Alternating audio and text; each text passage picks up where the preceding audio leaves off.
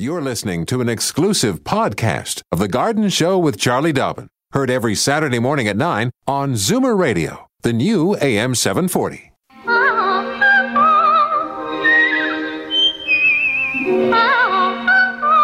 Welcome, friend, to our weekly garden party. We hope you brought along your questions because it's time to dish the dirt. On The Garden Show with Charlie Dobbin, exclusively on Zoomer Radio. And here we are, Charlie and I looking out the window here from the Zoomerplex in Liberty Village, waiting for the snow to arrive. And I've got my snowshoes in the car, just in case. Yeah, well, it apparently is moving in from the Hamilton area. Yeah. I imagine Buffalo is going to be buried.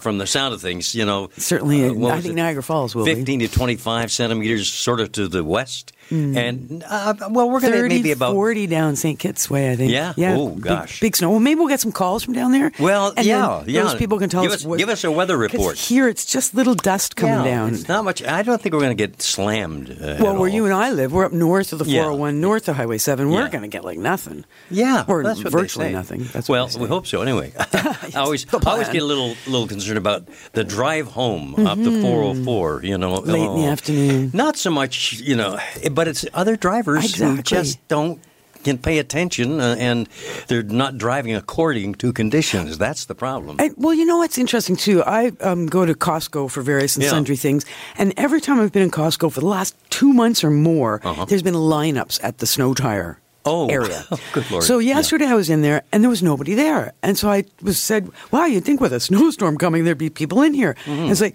no, you know, we've been just busier than ever, but, you know, it's slowed down now. It's January. Yeah. And I said, but the good thing about that being so busy is more people have snow tires. Yes. Which is great. I mean, I have snow tires this year for the first time in 20 years. So, well, my son, Toby, you know, Alan Gelman and the guys who are going to follow us with, you know, Dave's Corner Garage. Sent Toby over to Alan Gelman's, the Glen Allen Motors there to get new tires on. He lives right downtown, so it's not as imperative for him to have snow tires. Yeah, but he's got little kids. And but he's got all seasons. And Alan said, no, he's going to be fine. But he's so delighted with the treatment he got from the guys. Oh, yeah. Really, super. I've been in there. The one time I was in Glen Allen, I felt like I was on a Cheers episode. It was just so... they're always, you know... bantering with the customers back and forth. And folks come in to hear the latest joke, you know? Yeah, there's couches everywhere. Sit down, relax, have a nap. You know. Do you know what? We better get to business here. Show. That's what this is all about, in the gardening show? Yeah, okay. You're right. So the numbers, let me give them out. Already? Let me see. In Toronto, 416-360-0740. Anywhere else in the province, 1-866-740-4740. Well done. Thank you very much. And if you're a first-time caller, please let Sebastian know, our operator, and he will pass the word on to me. And when you get to the airwaves, just before you speak... You get that. Yeah, your garden wings. Call early, call often, one question per call. There you go. And I think it'd be a good day to get wings. Yeah. You know, get up out of the snow and off into find some sunshine above the clouds. Yeah. From last week, a couple of updates. Okay. We left the show, our last caller, I believe, was Gloria, and she was looking for an easy perennial vine to grow up a dead crabapple tree that she's left in her garden as a piece of statuary. Gloria, right here in Toronto, as a matter of fact. Oh, okay, you got that. All right, so so I was like, I don't know.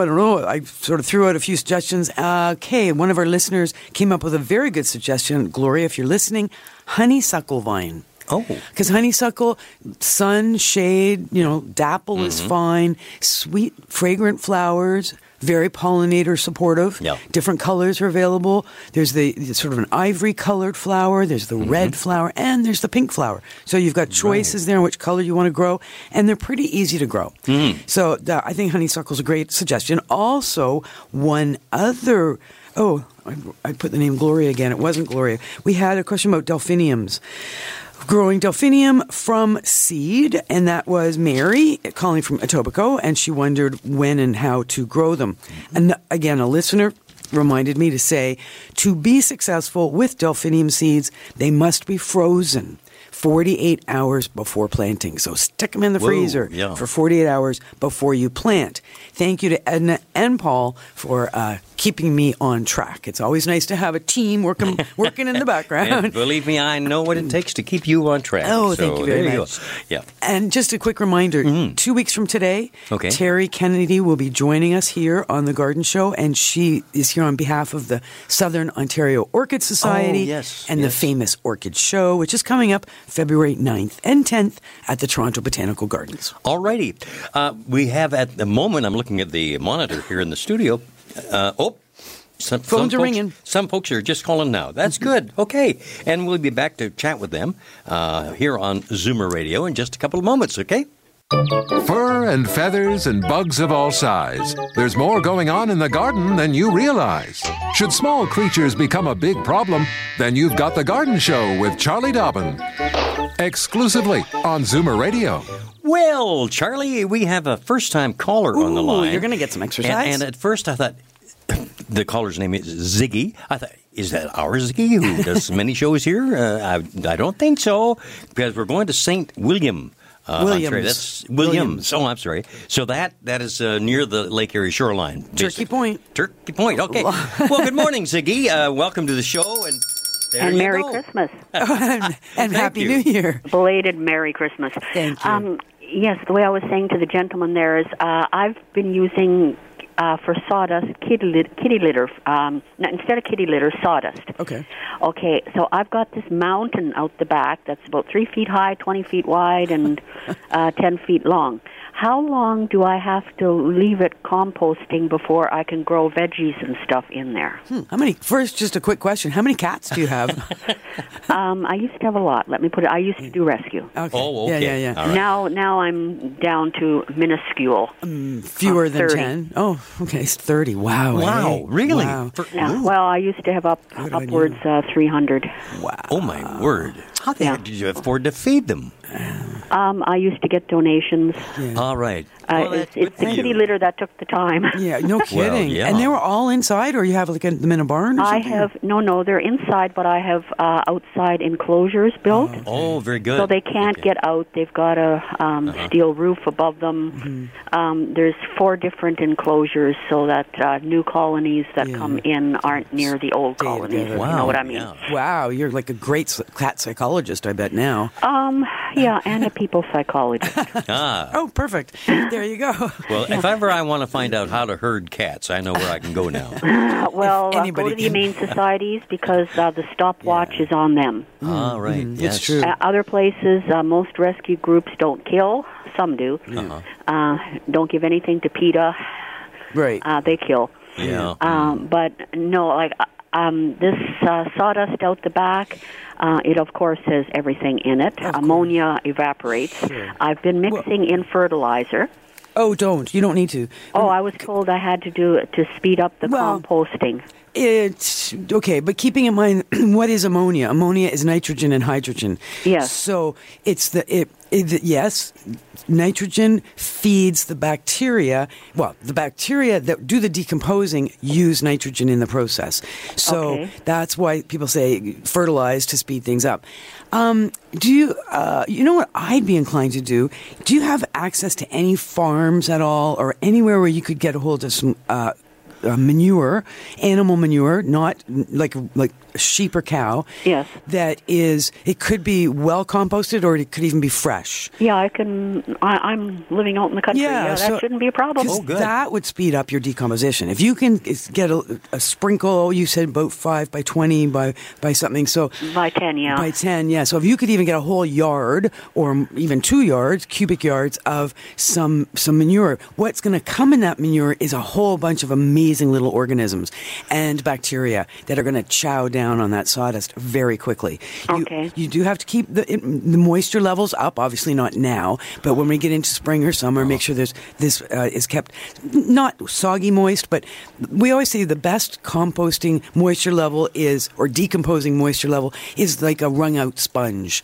So it's got a bit of dampness to it, and you turning So getting out a digging fork and sort of flipping the top a few. You don't have to go right to the bottom. Yeah, I've been doing that with a pitchfork. Excellent, because that, again, that's going to keep it cool. The problem with composting is that it's an exothermic reaction, so it gets very, very hot inside. Yes. And the bacteria that are creating all that heat end up committing suicide because the heat levels build up so high that they die. Really? Oh. So that's why we flip. That's not a good idea. Well, no, that's why it is good to do that, flipping, that opening up, because that cools the temperature down, keeps the bacteria alive. So, yes, it can be done. You can be gardening. One quick question, that's source of the sawdust. Where are you getting it from? From a private guy who does only custom woodworking. There's no glues. There's none of that horrible stuff in there. And no, so obviously he's using good quality woods, hardwoods, obviously. Very good quality wood. Wow. So there's nothing nasty in there that can hurt anything. Right. Okay, so your bigger challenge is going to be finding out what your pH levels look like, because this is 100% organic matter. It's going to very quickly decompose. There's no question. You will see a drop in that. If you do the things we've talked about, you'll be down to knee height on that entire berm by July 1st. The question is, will it be a healthy soil to grow vegetables in? That's when you're going to need to do a soil test. Okay. So, and from where you are, it's not that hard to send off a soil test to the University of Guelph, though there might be a place closer. I'll double check. Well, I head in that direction quite often anyway, so it doesn't matter. Yeah, and basically all you do is you online, and I can give you the address once we go to a break, and I can come up with the address. You go online and you send them a quick email. They send you a package, and the package tells you how to take the test, the little bag, the box, the form to fill out, and then you drop the whole thing in the mail. It costs, $45, $50, and week or 2 weeks later, they email you all your results. Wow. It's Well, very, very effective. That's not a bad price. Yeah, no, it's totally worth it, because there's no point in, being so close to having a good soil when there's sort of one important element missing. Yes, And- I've got a farmer willing to bring his plow out and flatten it down a little bit. Yeah, I don't know if you want it flattened down. It depends. What's the quality of your soil there? Is pretty good, isn't it? Your native soil? It's very good. The backyard, it's all moist. It's next to a bush. There's a little creek that flows through there, not too close to my place.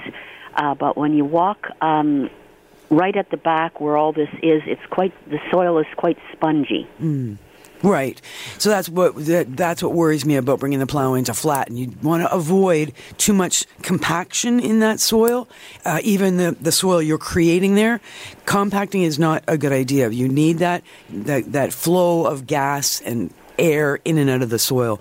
So my first impulse would be to say, I don't think I'd be necessarily rushing in compacting it. I'd worry more about getting it decomposed, and let's see what the quality of the soil is. I definitely need it flattened down a little bit, because it's a little bit too high to... Oh, it's going to drop. As it decomposes, it's going to drop. Well, it's like I'm constantly putting more on, but I'm putting more on the front. The back part has dropped already. Right. Yeah, good idea. So sort of organize your fresh versus your old ends on this berm. Wow, what an interesting... So, how many calls like this have you had in your lifetime? This one never. No. This is a new one. This is a brand new one. But you know what? I did something very similar where my children's playground used to be in our backyard, very dark corner under a tree, but with swing set and lots of kids' activities, super compacted soil and super shady. I, with my kids' help, took everybody's bags of leaves in the fall one fall, and we did a berm very similar to what you're talking. It's 25 feet long, it's about 5 feet high, and it was about 6 or 8 feet wide. And my neighbors are like, what are you doing? You're starting like a composting facility? I threw some manure on there, got some water on there. My husband went out there and stirred it every now and then, and I planted that berm in July. No kidding. It had dropped down to below knee height from 5 feet high from November to July. And it was mostly leaves, right? So it was leaves and people's planters and all their stuff, weeds and stuff. Well, I think what you're doing for the cats is pretty good on remarkable. You. Yeah. Well, I don't believe in using the clumping. That kills animals more than it helps them. And the clay litter, it's too heavy, and it takes a couple years to even start to compost.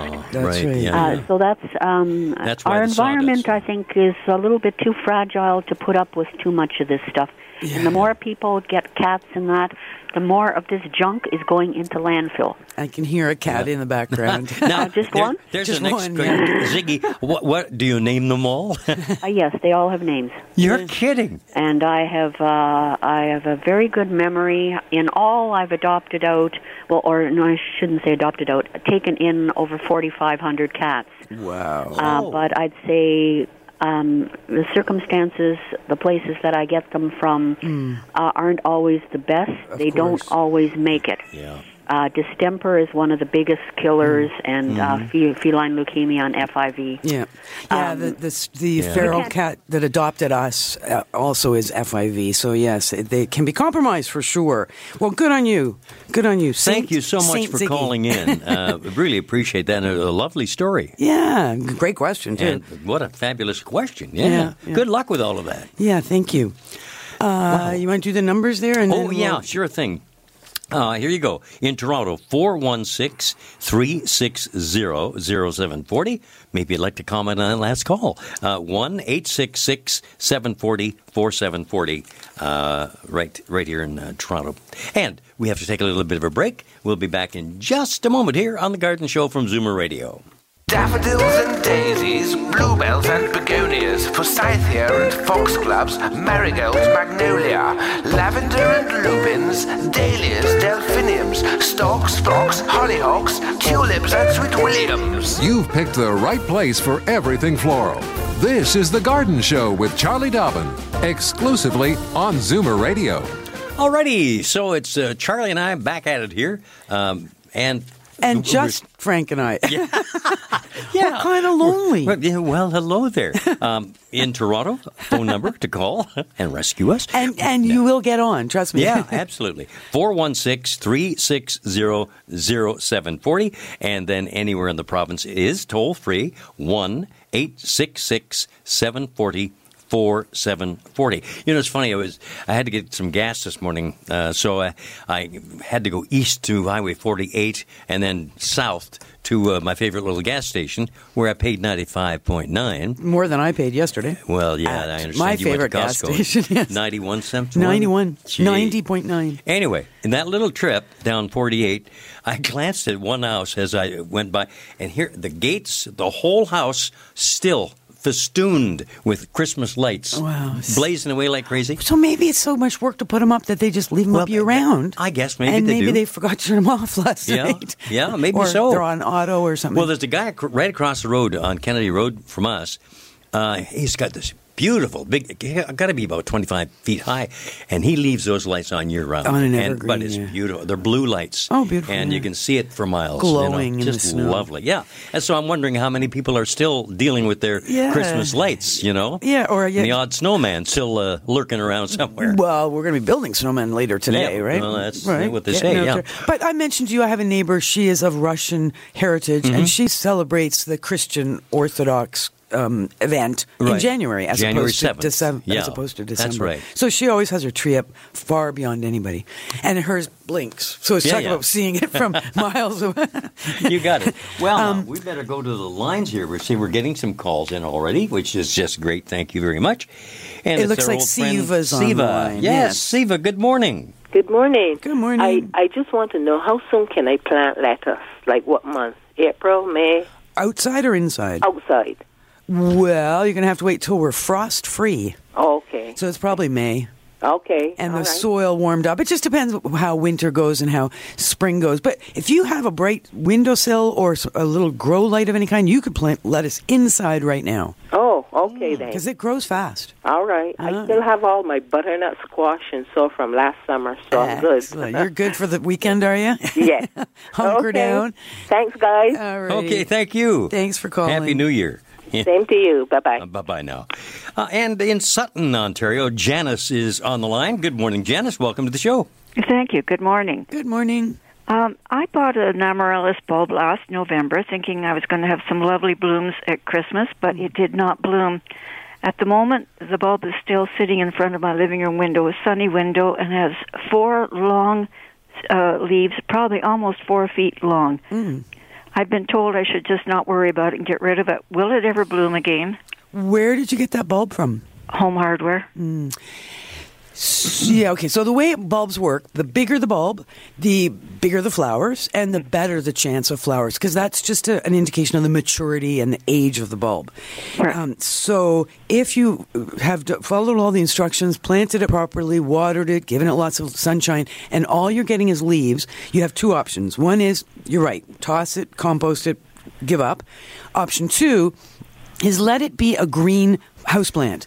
This whole winter, spring, once we're frost-free, get it outside for the summer, let it be a green plant outside all summer. Mm-hmm. By the end of August, and sort of write this on the calendar to remind yourself, put it somewhere, put it in a shed, somewhere where you're just going to forget about it. Right. So from out in the nice sun, nice green plant, you're going to tuck it into a dark, doesn't have to be cool, but a dark spot, and stop watering it. Okay. The leaves will turn yellow because of lack of water and lack of light. At that point, you'll cut them all off, or they'll fall off, and you'll just let it sit there in that dark spot. Now, you don't want it to get frosted, so if we get frost, you'll have to bring it to a frost-free dark spot, and then just let it be for 10 weeks. After 8 to 10 weeks in that darkness and that quiet, dormant state, bring it out into your living room, get it on that sunny window ledge, water it once, and it should flower. I've had excellent success the last couple of years. Okay, so it's worthwhile just waiting and trying it out anyway. Well, honestly, I beat myself up because I totally failed at getting flowers on amaryllis for years when I would try to reflower them. But the ones I'm having very good success with were very good quality bulbs. Right. So they were very big, very solid, sort of grade AAA kind of excellent, super bulbs. This and I one think that did helps. seem to be a good solid bulb. But okay. Anyway, I'll give it a try. Yeah, don't give up. I mean, if you've got room for it to be a big green plant, let it be that big green plant for at least give it another year. I can do that. Okay. Okay, thank you. Let us know how that works out. Yeah, keep in touch. Thank you. Thank you very much. Right. Bye-bye. Sutton, yeah. We're going to take a little trip. Give a quick little plug. Sure. The excellent amaryllis bulbs that I have that I'm telling you about. Us, isn't it? Flower bulbs are us. That's it, yeah. So flower bulbs and then the letter R us.com or 1-888-890-0936. Caroline DeVries is the person who runs this particular retail outlet. A lovely person who came out to Durham College with myself and my students, and we planted 6,000 bulbs, most of which she donated to the college. Isn't that so she not only donated the tulips and daffodils and hyacinths, she did the work too. Right. And before we end the show, I want to get you to tell a little story about a new member of your at Humber College. I will. Right. A new student you have. Okay. Meantime, they're waiting on the line patiently in Orangeville is Ron. Hey, Ron. Good morning. Welcome to the show. Good morning and Happy New Year to everybody. Good morning. You too. A friend of mine, she got a amaryllis a year ago. Mm-hmm. It bloomed, and then it had a seed pod come on the top. Mm-hmm. She saved the seeds, let them dry out, and she planted them. Mm-hmm. She has one little plant growing. Yeah. Now, does it take years before it will become an actual bulb? Yep. I've never heard of it before. Oh, yeah, no, absolutely. That's exactly how they're propagated. So unless it's a cultivar, what we don't know when we plant seeds, we don't know what's going to come of that seed, like what the flower will look like. With the named cultivars, they are propagated with by cloning, so that they know exactly what's going to be the flower that emerges from this baby bulb, but it does take years to get mature enough to actually produce a flower. But if your friend wants to give it a go, why not? Just let it. And you know what she could do to even speed things up is don't do, you know how we're always talking about dormant period for amaryllis to get them to flower? Mm-hmm. With the little baby bulbs like that, don't even force dormancy on them. Grow them as a greenhouse plant year-round, 12 months a year. So no forced dormancy. Sunshine, water as required, out in the summer, in the winter. Let them grow bigger and bigger that way. Oh, Okay, thank you very much. I will let her know. All right. Thanks for calling. Thanks, Ron. You have a great day. Okay. Thanks. That's nice calling on behalf of a good friend there. Yeah. Before we take our next break, we got time for one more call here. And so, with that in mind, we're going to head to Scarborough. And there's Margaret. Hey, good morning, Margaret. Welcome to the show. Oh, thank you. Happy New Year, and welcome to all. Thank you. I have a question regarding orchids. I've never been lucky. I just received some new advice, and there's a few things I've been doing wrong, like, for instance, leaving them in their nice decorative pots. Yeah. And the question I forgot to ask the person who has given me the new advice is because the roots have to be sort of in the air, is I have one of the small miniature ones, and then a larger one, not the 6-inch one, but they're both in those little plastic pots in the bark. And what I've already raised them out of that, and I usually have stones in the bottom of the pot for when it's watered, and they're sitting on a bed of stones in water. But I'm wondering if I should transplant them out of those clear plastic pots that they're sort of enclosed in, and, let the roots spread out more. What do you think? You know what? If you were going to do that, you would, and it is possible that it's appropriate based on the fact that there's just so much root happening. The plants are growing. The pots are just too small. The issue is that you do want to, if you're going to transplant an orchid, you want to go into another orchid pot that is slightly larger than the current one they're in. There are plastic orchid pots, there are ceramic, there are terracotta. They are designed quite differently from our traditional flower pot because they have they'll typically have slices missing out of the sides of the pot so that there's very, very big air circulation going on around the roots. I've never seen one. Where do you buy an orchid pot? Oh, well, your timing is very good, my friend, because you live in Scarborough. You are not far from the Toronto Botanical Gardens at 777 Lawrence Avenue East, so Lawrence at Leslie. Oh, I know where they are, and I heard the dates again. I heard from last week. Yeah.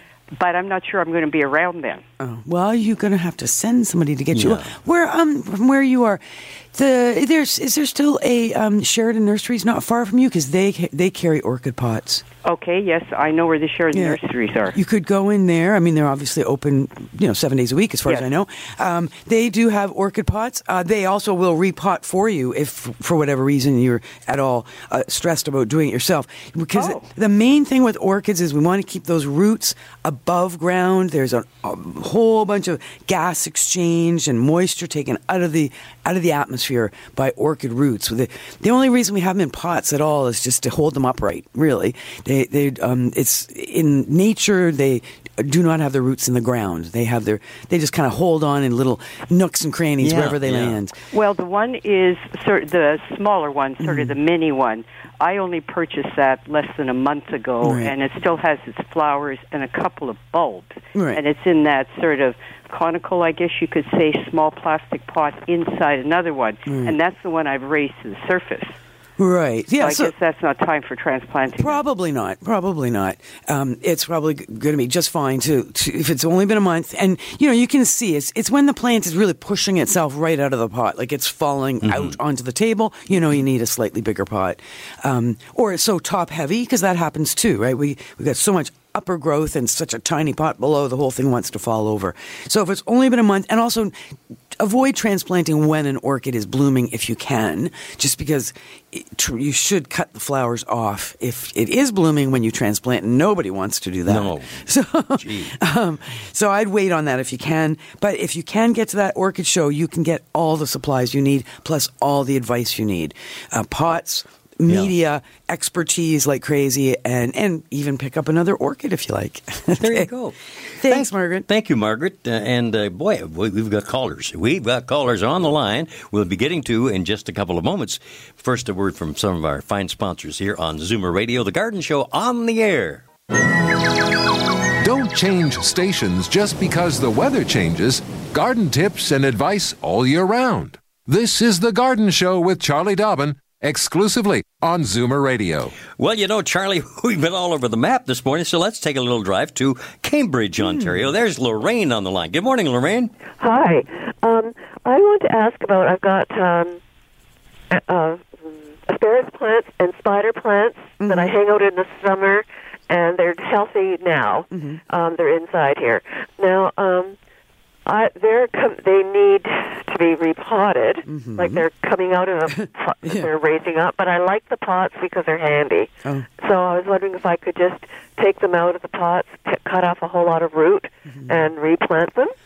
You can. In both those cases, though, you're going to find probably when you get those plants out of the pot, there's just going to be a whole bunch of roots that's not sort of traditional fibrous root. It's going to be almost like tuberous root. It's right. And when you do your slicing and dicing to shrink that root ball down, you're going to want to slice in such a way that you minimize the surface area of wounding that you leave behind. So all I'm saying is that instead of slicing some of these rhizomes in half and having this massive amount of exposed tissue that you've sliced into, you're going to have to kind of spend a little bit of time probably with some pruners and go in and take out so that, take out that half a rhizome, if you will, so that you will have surface area exposed that you have pruned and thus damaged. But if it's a nice clean cut and it's as minimal as possible in terms of exposure to the soil, the fresh soil, the old soil, your chance of success would be better. I also would try and put off this process. It's going to be a bit of a messy process if you can till at least February, preferably late February, and your chance of success will go up. And did you say I would snip off the rhizomes or cut them? Well, snip, cut. Probably pruners are going to come. You're going to use both a carving knife to shrink the size of that root ball. You're going to scrub out your existing pot if you want to go back into it. You're going to have fresh potting soil on hand, moist and ready to go. I just think that when you cut, you start slicing with your carving knife. You're going to end up with some large exposed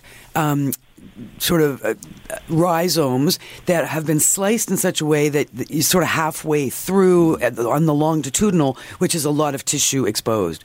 So I'd go in there with my pruners at that point, see where that rhizome starts, and snip it off right at the top, get it right out of there. Just to, like I say, have less tissue, as little tissue as you can that's been damaged with the cutting exposed.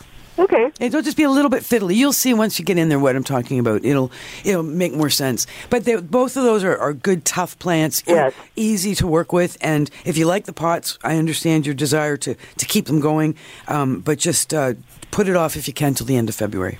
Should I cut off the baby plants to on the spiders? Yes. Well, that would be a way that you could actually technically throw out mom and just keep the babies and put those put a couple of babies back into your favorite pot and give the rest of the babies away to your friends. I love spider plants in the garden. They can be a really nice little addition in containers or right in the ground as an edging plant. They look like a little grass, right? Oh, yes, they would. That would be good. Yeah, so I wouldn't toss them out. I'd keep them just for nothing else, just incorporate them into some ornamental gardening and then let them die in the frost. Don't worry about it. Right, I was thinking, though, if I took them off, it might make more strength go into the main plant.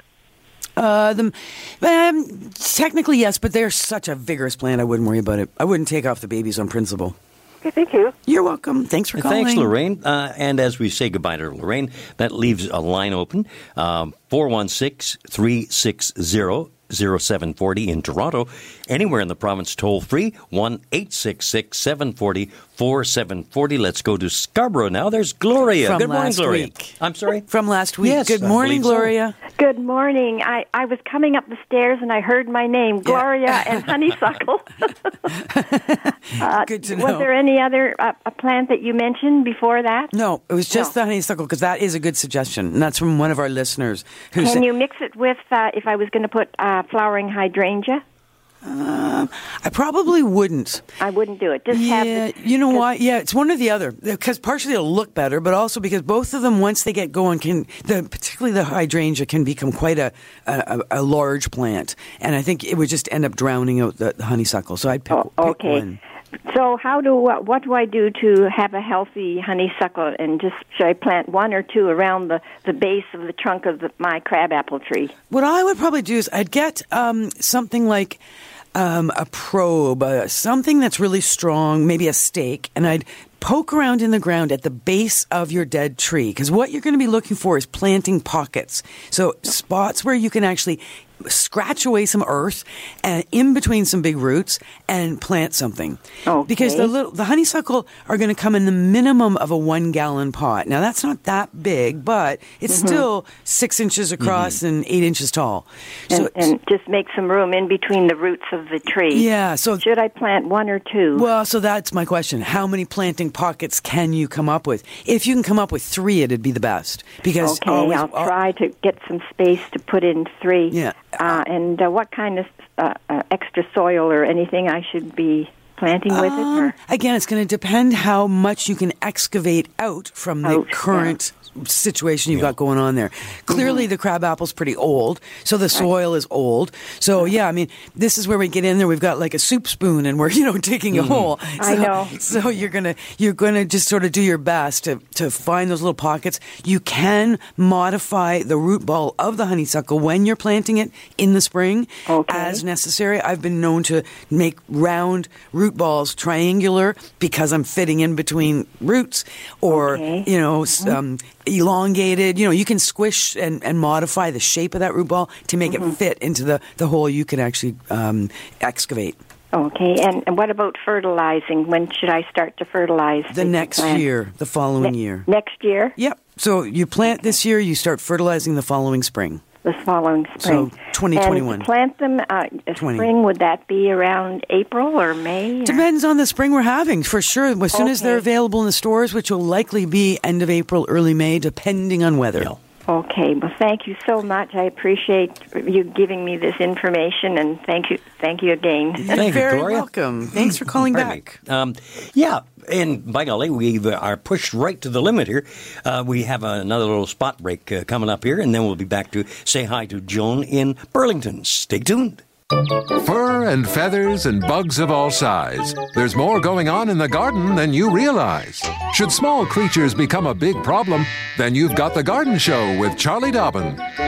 Exclusively on Zoomer Radio. All righty, Charlie, let's head off as promised to Burlington. There's Joan on the line. Good morning, Joan. Good morning. You know what I like about today? You can sit inside, you look at all the horrible snow falling outside. Horrible. You can listen to a charming lady like Charlie giving us advice for there you are. For the garden. Yeah, I know. Spring is just around the corner. How much snow have you got there so far? Pardon me? How much snow has fallen in Burlington? Well, not a heck of a lot. Okay, good. Not a lot. We kind of miss a great deal of it down here. Oh. Anyway, what I wanted to ask you, Charlie, was I have a bird feeder outside, just off a patio. I would like to put some kind of a plant that would grow up the feeder. Now, I get about 2.5 to 3 hours sun in the morning and then same the end of the day. What would you recommend? You don't find that the squirrels use that plant as a ladder to get up to the bird feeder? Oh, you'd be surprised what those dying squirrels would do. I had a squirrel buster. Oh, yeah, they're good. Until you see the squirrels going up. They hang on the pole with their back hind legs, and they reach over and they take, because they're not putting the weight on the feeder, they can take the seed out. They are so smart. It's amazing. So I did away with that, and I just use the 90 bird seed right now, which is a very... Oh, they don't like that much. So, you know what I would probably do in your situation? Because at the base of bird feeders, it's always such a mess of seed and debris and all the stuff that drops. At the base of my bird feeder, sunflower seeds always come up because there's always a few sunflower seeds that grow. So I let them come up, and you're right, they kind of make the black pole disappear as the sunflowers grow up. Now, the squirrels, of course, climb the sunflowers. What can I say? So there's that. But if you're looking for a vine, I'd go with an annual vine. Go with something like scarlet runner bean in a 2.5 to 3 hour sun situation. You could try sweet peas. You could try morning glory. Both of which want as much sun as possible. Something called moonflower, which blooms at night if you're a night person. It's morning glory, bloom in the morning. Moonflower bloom as the sun goes down. They're both the same genus, the same family. Can I put one of each of those around it? Yeah, sure. Then you got flowers day and night. Yeah. But from seed. You plant these from seed. So super inexpensive, and just hope that the squirrels don't see you planting the seed because they'll dig it all up because they're so curious. Well, I thought I'd try and get plants and put them down instead. Yes, if you can. They grow very quickly, so they're rare. Sometimes they're sold as starter plants, but more often sold as seed. Nasturtium's nice too. You could try nasturtium as the not the low, but you want the vining climbing kind. Yes. Okay. I'll try that. Thank you, Joan. Thanks for calling. Bye. Alrighty. Nice to hear from you. You know what? We're going to squeeze one more call in. Well, because it's Werner from Tilsonburg. Good morning, Werner. Good morning. Good Frank morning. and Charlie. What's going on? Well, my garlic is up about 4 inches. Oh, dear. Ooh. What It's do all I that do? rain. Not a lot. It'll be fine. I mean, unless do you have a straw bale kicking around? No. No, but I have some grass. Grass? That's dried up that I threw in the last fall. Okay. You mean cover it? Yeah, if it's not going to... All you want to do is trap some air around the green leaves of the garlic that's come up. So you could use leaves, you could use anything that's dry that has lots of chunkiness to it, and there's some air, or even some loose soil, but of course most of the soil is frozen solid now.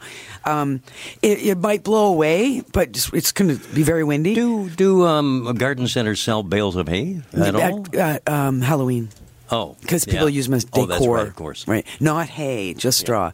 But I wouldn't be overly concerned. Even if those tips of those green leaves get frosted off, the bulbs are still fine. They're underground. They will reemerge in the spring when it's really spring, hopefully. It's all that rain that threw everything off. Yeah. Right? Moisture. Too much rain in January. Are you getting snow down there in Tilsonburg right now? Yes, sir. Is it coming down pretty good? It's that powdery stuff to go skiing with. Oh, excellent. Really? Yeah. Sounds perfect. Get out the cross country. Good stuff, Werner. Thanks for calling. You see, I put that grass over, and I thought maybe it was a bit of a cover, that it was kept it too warm. That's why the garlic started coming up. Well, it does trap. Yeah, that's why we never want to make things warm. We don't want to trap heat. We just want to avoid extremes. So it's nothing wrong with doing like a mulch over where you've planted your garlic. The thing is to do that once everything's cooled off. The soil is cooled off. Temperatures have cooled off. And we get such crazy extremes here in Southern Ontario. Makes it hard for plants. Well, thanks for calling in, my friend. Yeah, thank you. Take care. You have a good one. All right, thank you. Intend to. Okay, quick. I just want to tell you one quick little story. So Humber College, I teach in the continuing ed department, started a class last Tuesday night, and we'll be doing that for the next 14 weeks. One of our listeners, a gentleman named Lou, has joined the class, which is very exciting to have he heard on the radio about the class. So he came and he's enrolled in the class. The challenge, though, is that he's not real savvy and comfortable on a computer. And the lectures are all found through the website, the Humber College website. I load everything in there, and my students can take it out of there. Yeah. So I'm hoping that Lou has contacted the administration, because I contacted them to see if we could organize some way to help him with printing those lectures out for him. But either way, failing that, if he suddenly says, "Well, maybe it's a little too intensive for me," it might be too much. You can get your money back. That's right. You can always pull out early in the game with any of these classes and just get your money back. Exactly. Thanks, Frank. Hey, Charlie, been a pleasure, of course, as always. Yeah, we're off for breakfast. Oh, yeah. Dry toast. Dry toast. A glass of water. You have a good show later and safe drive. See you all again next week. This has been an exclusive podcast of The Garden Show with Charlie Dobbin. Heard every Saturday morning at 9 on Zoomer Radio, the new AM 740.